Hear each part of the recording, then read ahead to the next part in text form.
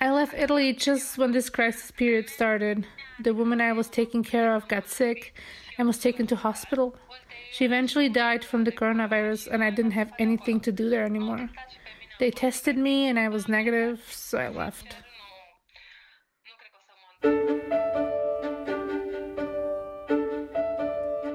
Hello and welcome to Stephanomics, the podcast that brings the COVID global economy to you.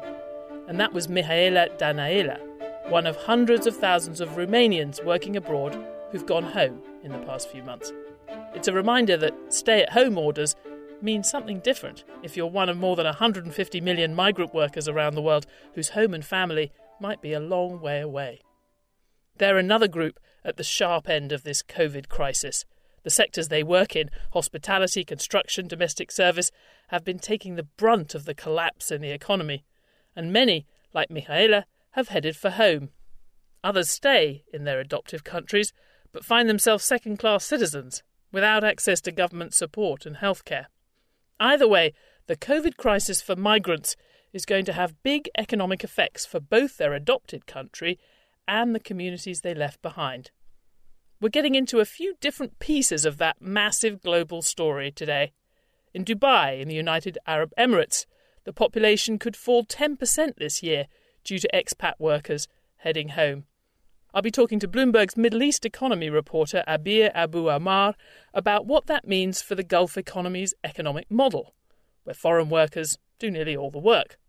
We'll also talk about whether the many migrants still stuck in Dubai without work are getting any help from the government. Then I'll head to Singapore to talk through the economics of global migrant flows with Bloomberg opinion columnist Dan Moss. Also, what it means for countries like the Philippines to have the flow of earnings from migrant workers suddenly dry up. But first, let's hear a bit more about that Romanian story from one of the people who helps run our economics and government coverage in Central and Eastern Europe, Andrew Langley.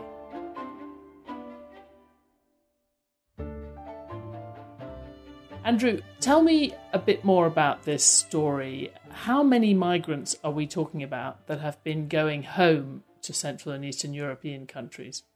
The countries we looked at specifically for this story were Romania, Ukraine, Serbia, and a little bit at Bulgaria. Romania had the biggest inflows. About 1.3 million people came back. Ukraine, the numbers there have always been a little bit difficult to calculate, but there are several 100,000 probably. In Serbia, we're also talking a significant portion of the population. I think 6% of the population, a fifth of the workforce, about 400,000 workers. For Romania, the population is about 20 million people, so 1.3 is obviously a significant addition to that. The Serbs were even more. That was 6% of the population, so it's a lot of people. Let's hear a bit more from Mihaela now, who was in Italy and then has come home. To be honest, I don't think I'll ever return because living among strangers is hard. After 9 years, my boy stayed with my mom all this time, and this was the hardest thing I ever did, to live far away from him. But we'll see what happens. It will be great if I manage to stay. I need to see if I manage to get a job here. I hope I'll make it here in Romania. First of all, we managed totally differently with the money I made in Italy. My son now has a computer, clothes. We managed to renovate the house, everything we need. I don't think I would have managed to do all these things with the salaries here. But we'll see. People say things have changed in Romania as well. Let's see what happens in the next few months. We wait for now. So she sounds like she might stay home now. Are the governments happy to have all of these people coming back? What's been their attitude? The circumstances are obviously not ideal. They would have preferred these people, if they were going to go abroad, that they worked over there, they studied over there, and they brought back the skills and education that they garnered in Western Europe. But at the same time, they've been struggling, like most of Eastern Europe, with acute labour shortages for several years now. So these workers are welcome. For the short term, they will obviously be boosting the unemployment numbers due to the lockdown and the extended effects of that. But once the economy start to open up again and start to grow, Eastern Europe has generally been a much faster growing region than Western Europe. Then the governments hope to harness these people who have come back, or at least a share of them, and use them to build future growth. I guess one of the big differences with this crisis is it is affecting everywhere. I mean, what we've seen in the past, particularly in Europe, actually, where countries have faced a deep recession.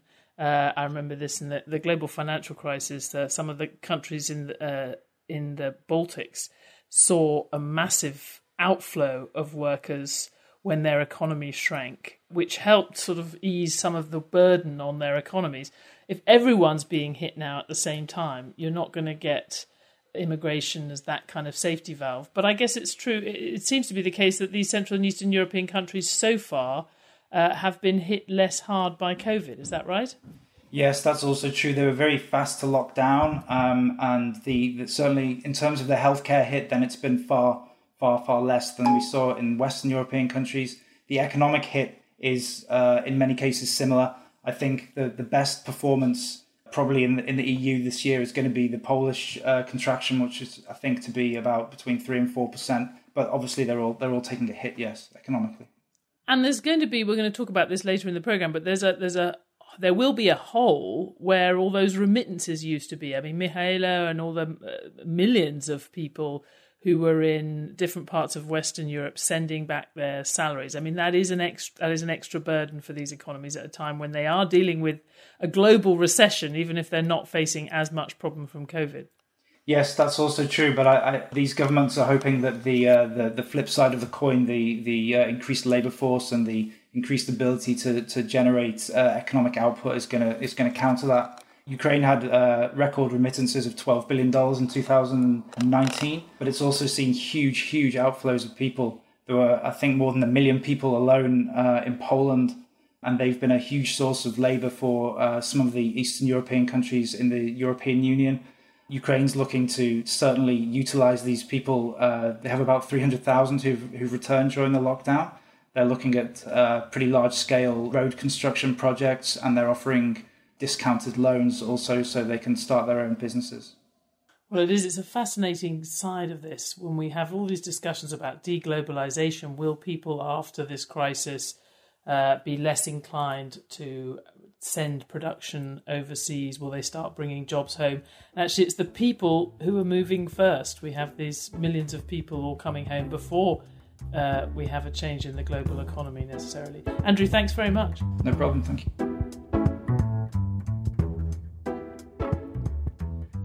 So that's one perspective on the global migrant story. But now let's get a completely different angle on this, talking to our Middle East economy reporter in Dubai, Abeer Abu Omar. Abeer, anyone who's been to Dubai or other parts of the United Arab Emirates knows these economies are utterly dependent on migrant labour to build every apartment block, service every hotel room.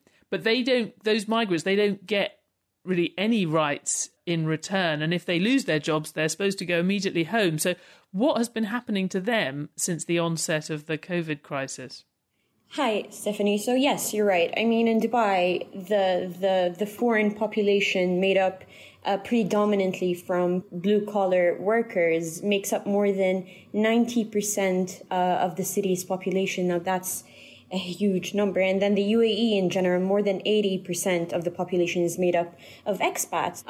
So since the start of this outbreak, these people have been suffering. These people have been asking to go back home because, in part, because companies are laying off people with absolutely no safety net in place. So when we talk about what is different for these people, it's the fact that in this part of the world, there is no safety net. They don't get any kind of residence. They don't get any kind of remittance after they're laid off. And so the only expectation for them is to go back home. Now, with the flights being suspended and with no option to go back home, some of these people are living on as little as $200 a month. And waiting for charities to get back to them with food, especially now that we're in Ramadan, which is a month where Muslims in the region fast. So these people are just literally living by what they can get day by day. And we've heard reports about countries in Southeast Asia who are not even accepting their people back. hundreds of thousands of Indian Pakistani workers, which make up the majority of the expat population here, have asked to go back home. And India and Pakistan, India mainly, was saying that, we can't accept our people at this moment. Are we going to see just a big change in the structure of the Gulf economies coming out of this if we don't know what happens to these workers when this kind of crisis hits? Absolutely, I think so. And that trend has been on the rise since the outbreak gained momentum in the region.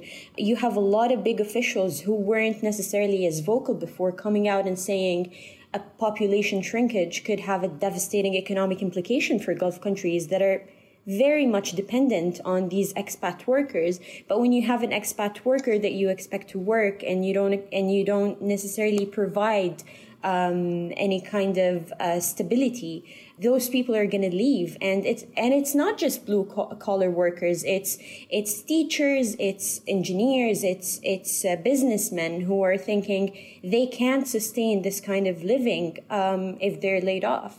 And what's different about the model in the UAE or in the Gulf in general is that most of these countries have taken a more monetary policy change. So there has not been any kind of direct fiscal spending for these workers. So we don't see any kind of wage guaranteeing. We don't see any kind of fund that is dedicated for those people.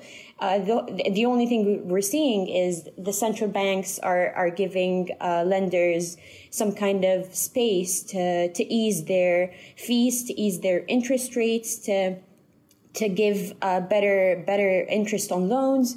But that's not what the people are asking for. And that's definitely not what the people who are going to leave are asking for. People want direct measures that help them during this time. And we're not seeing that happening yet. Yeah, and I've noticed that the economies were always, they're so dependent on the oil revenues. And we've seen, obviously, the collapse in the oil prices. And so countries like Saudi Arabia this week actually announcing big cuts in spending, which is the opposite of what everyone else is doing, because they didn't save in the good times when the oil price was higher. I guess the short-term question is just what is going to happen to all these people? I mean, there's such a large number of people who sound like they are trapped in the region, and the support that government is offering, I noticed when they are giving any help to workers or companies, it's all for citizens much more than for others. Are you starting to see these migrants on the street? What's going to happen to them? What those people want is some kind of direct measure that would help them at least get by on a daily basis. I mean, a lot of people on social media pages are becoming more vocal about their struggle. A lot of people on I heard that a lot of people on Reddit, a very popular website in the UAE, are asking for food and are asking for a place to stay. And in this kind of environment, you never saw something like that happening before, but it is happening now. And so no government wants to see people going out of their countries.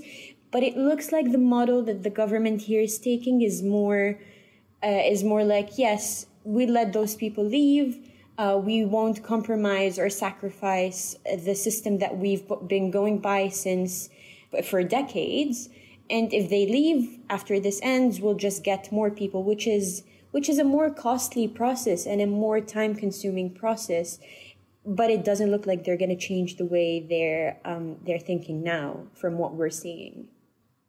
No, I think that's fascinating. And I see that our Middle East economist, Ziad Daoud, was talking about the population of Dubai falling by at least 10% this year, just with those migrants leaving. But you don't think it's going to change anytime soon. Abeer Abu Omar, thank you so much for joining us. Thank you.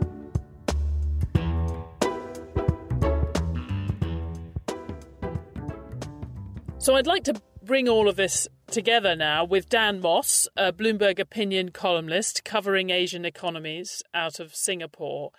Dan, there are obviously two sides to this migrant story. There's the countries that depend on large amounts of migrant labour to keep their economies functioning. And then there's the communities back home that rely on the money those migrant workers send back. You think the COVID crisis has kind of blown a hole through both economic models? The export and import of labour, Steph, is one of the biggest casualties of the COVID-induced downturn.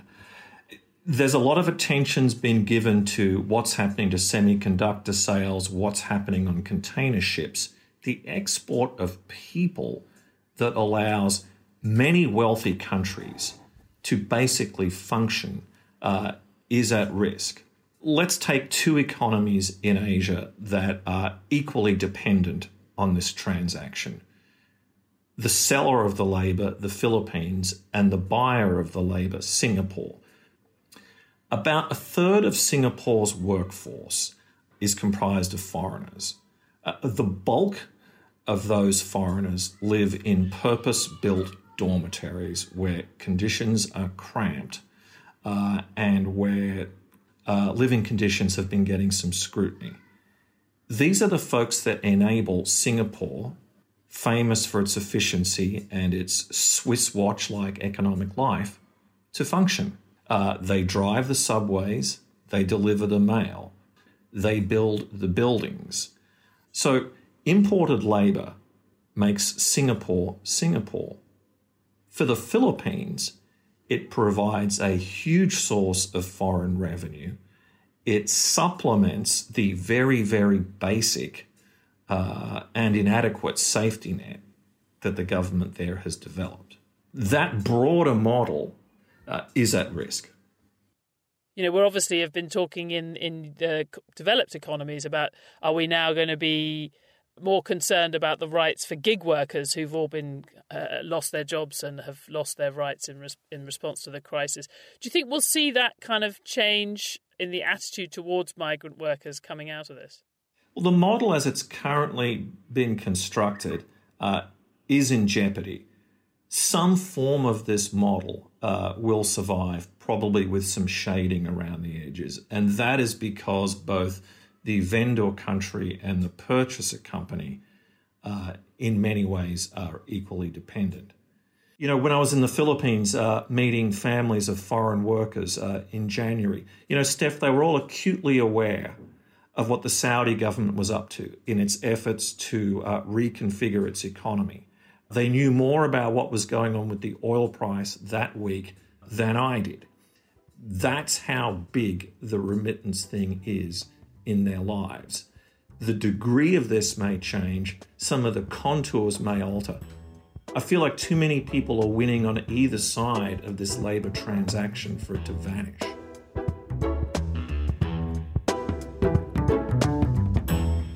But in order to keep those migrant workers coming to their economies, do you think the likes of Saudi Arabia or indeed Singapore are going to have to rethink the idea that the moment you lose your job, you're out?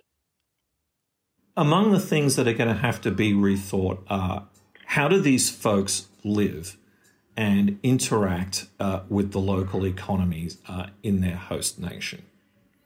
The majority of the surge in infections that Singapore has seen have come from purpose-built dormitories where migrant workers who are employed in everything from construction to food and beverage and other things live. It's highly conceivable that these kind of cramped accommodations will just go and it will be a condition of employment that the quality of the housing be raised. You know, if you're stuck in a place because you're quarantined, you've kind of got the worst of all worlds, Steph.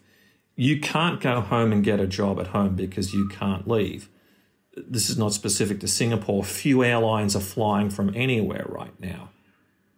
But because of lockdown or circuit breaker conditions in the host country, you're not on the job either. You're stuck. Sand is in the gearbox of this critical component of the global labour market.